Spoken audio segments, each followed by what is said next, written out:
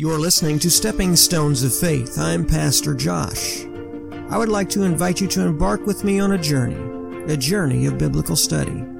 Through practical application of the Word of God, it is my prayer that you grow in greater relationship with God through His Son, Jesus Christ. Please join me as we journey to the next Stepping Stone of Faith.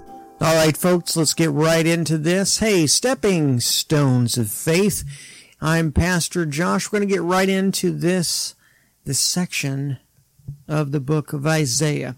One of the things that I love about Isaiah is this passage of Scripture that I find to be very, very good, and I find to be one of those things that causes us to think about our life and things that we do and who Jesus is to us. You know, we tend to focus on ourselves, and we focus on the things that we're going through and focus on the things that we're doing, but we don't ever think about, at least me anyway, don't ever think about what Jesus went through and what Jesus did. And so I want to take just a moment of your time, and I want to look at the book of Isaiah chapter 6.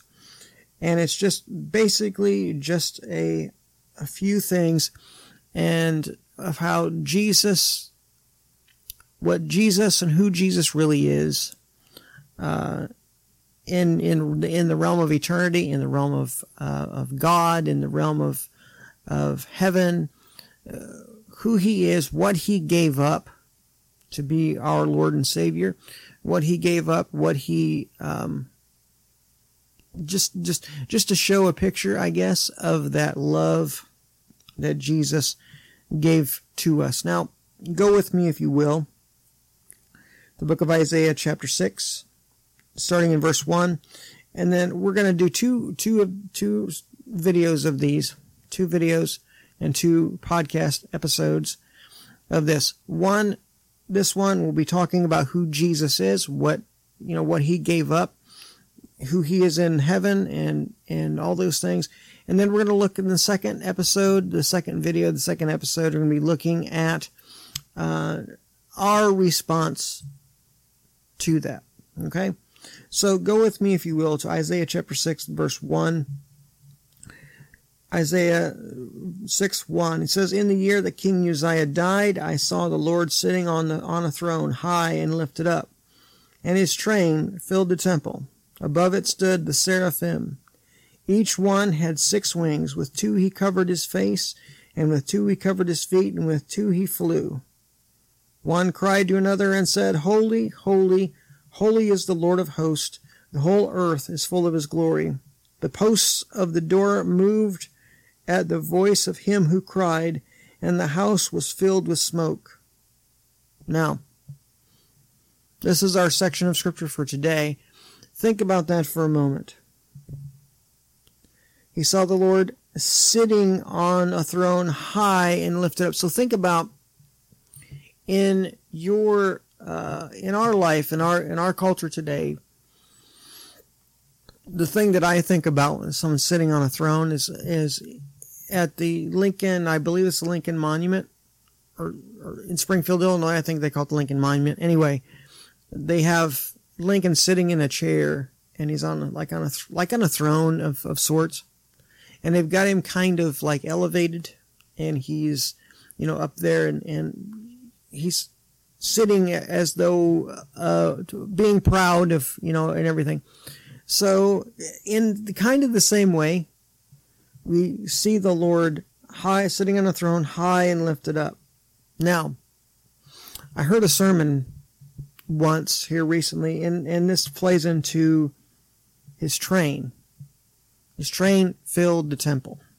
And the interesting thing about that is that I believe, now the sermon, now don't quote me on this, if I get this wrong, understand that I'm going from memory. I didn't really do the research to find this, but a wedding dress train, the length of the train, the elegance of the train, denotes royalty. Okay? And so, or at least it denotes some sort of elegance and things like that. And I believe it was one of the queens of England had a train that went from the altar to the door of Westminster Abbey, I believe. Now, like I said, I didn't do the research, but I heard it in a sermon, hearing bits and pieces. So if I get it wrong, you'll have to just correct me in the comments or whatever. But the train is the significance of royalty, significance of elegance, significance of all those things. And the train of the Lord not only went from the throne to the door, but it filled the whole temple. So we're saying here that Jesus, his royalty, his deity, his elegance, all of those things is beyond comprehension, okay? His train filled the temple. Above it stood the seraphim. Each one had 6 wings. With 2 he covered his face, and with 2 he covered his feet, and with 2 he flew. He's covering his face. God, Jesus Christ, is so lovely. He's so elegant. He's so that we cannot look upon him. He's so beautiful. He's so lovely. He's so that we cannot comprehend his beauty. Therefore, we cannot look upon him. And they cover his feet. They covered their feet. In other words, for me, I see this to be, and this is just my opinion, but I see this to be that they covered their feet because their feet, in the New Testament times, when men walked from place to place, they had sandals, and some people had sandals, some people didn't, and their feet were dirty and they had to be clean. So they covered their feet because their feet was not clean. They were, or we could also say they were not worthy to stand before the Lord.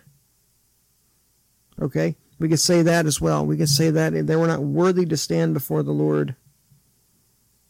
And with 2 they flew. With 2 wings they flew, because they're seraphim, so they flew. Now, one cried to one another, Holy, holy, holy is the Lord of hosts. The whole earth is full of his glory.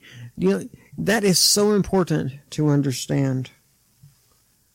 That holy is God. God is holy. Holy, holy, holy. The Lord, Jesus Christ, he is holy.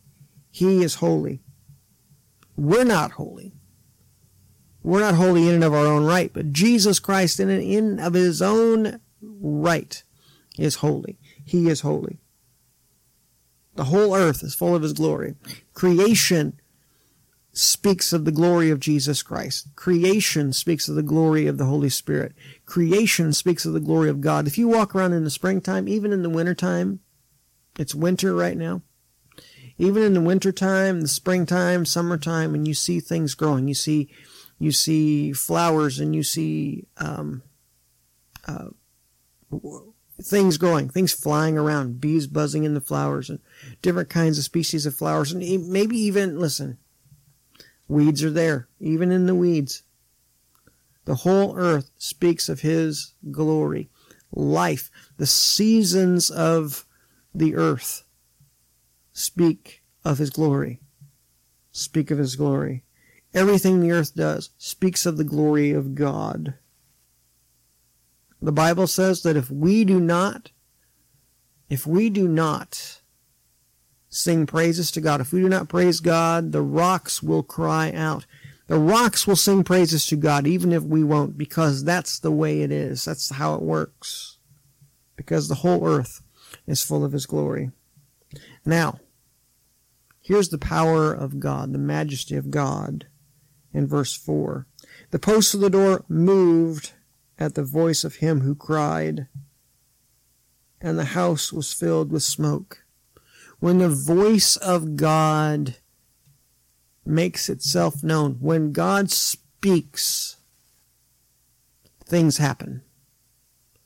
When God speaks his will into our life. When God's now God could definitely, in this moment in time, God could speak audibly to you and I. God could do that. That's not out of the realm of possibility whatsoever. God could speak to us audibly, and the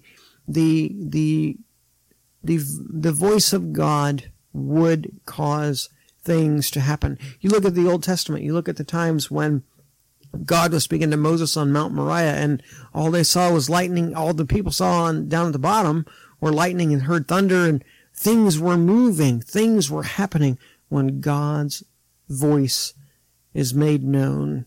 And even in our life, God speaks into our life, and even though it might be just speaking to our heart or speaking into a situation, within a still small voice, when God speaks, things happen. When God speaks, things are moved. Because that's the power of God. That's the power of God. When God speaks, things happen. When God speaks, things happen. We need to understand that. We need to get to the place of understanding that. And the house was filled with smoke. The majesty of God just fills the place. We used to say, this was, the term holy smoke. Well, that's where this came from. This was holy smoke. But, it was God. It was the majesty of God, the very presence of God in the smoke. Jesus was there, God was there, but the whole house was filled, might we say, with the presence of God in that smoke. And it was so thick, the presence of God was so thick that Isaiah could see it. Have you ever felt that way? Have you ever felt God's presence so much that you almost could almost see it? I've been in situations with God where I felt the presence of God so strongly, not to where I could swear I saw the presence of God, but so strongly that if I didn't know any better, if God made himself known any more, I would see his presence, but I could feel his presence. This was so marvelous that Isaiah saw the presence of God manifest in the smoke. That's how thick and how much the presence of God was there. And and we can have this today. We can have this kind of thing today. We can desire, we should be desiring anyway, we should be desiring the presence of God in a real and marvelous way. We should be. That's what God would want us to do. That's what God would desire for us to do. So as we look at this, there are some things we want to ask ourselves, and some things we want to turn the mirror upon ourselves and say, do I do this? Okay? Do we see God? Do we see Jesus Christ as what Isaiah describes in our life? He is holy. Do we view him as holy? Do we view him as one who loves us, one who desires to touch the very presence of our lives, the one who desires to put his imprint on our heart? Do we see him that way? And in thinking that way, do we see him in this idea and this understanding that he is holy? He is more than just a mortal man. He's the very Son of God. He is fully God, and he was fully man, but he was God, and he was holy, and he was. Do we see him as that? Do we view him as that? The seraphim did. The seraphim hid their face from him because he was so glorious. He was so beautiful. He was so marvelous. He was so majestic that they couldn't look upon him. That's the Lord that we serve and ultimately is on our side as people. It's wonderful. Wonderful to see and wonderful to understand. So think about that this week. Think about the wonderfulness of God, the greatness of God in that kind of situation. How God loves you, how God desires to have relationship with you, and He is the God who is marvelous, the greatest God ever to walk the face of the earth. God is great, my friends. God is wonderful. So let me go ahead and pray with you for a moment, and then we will end this podcast. Father, thank you for today. Thank you for this wonderful look into your word. I pray that you would bless this time, bless this word, that we would understand and grow in grace and knowledge of you. And Lord, touch us and bless us by your Spirit, and we give you praise and thanksgiving in Jesus' mighty name.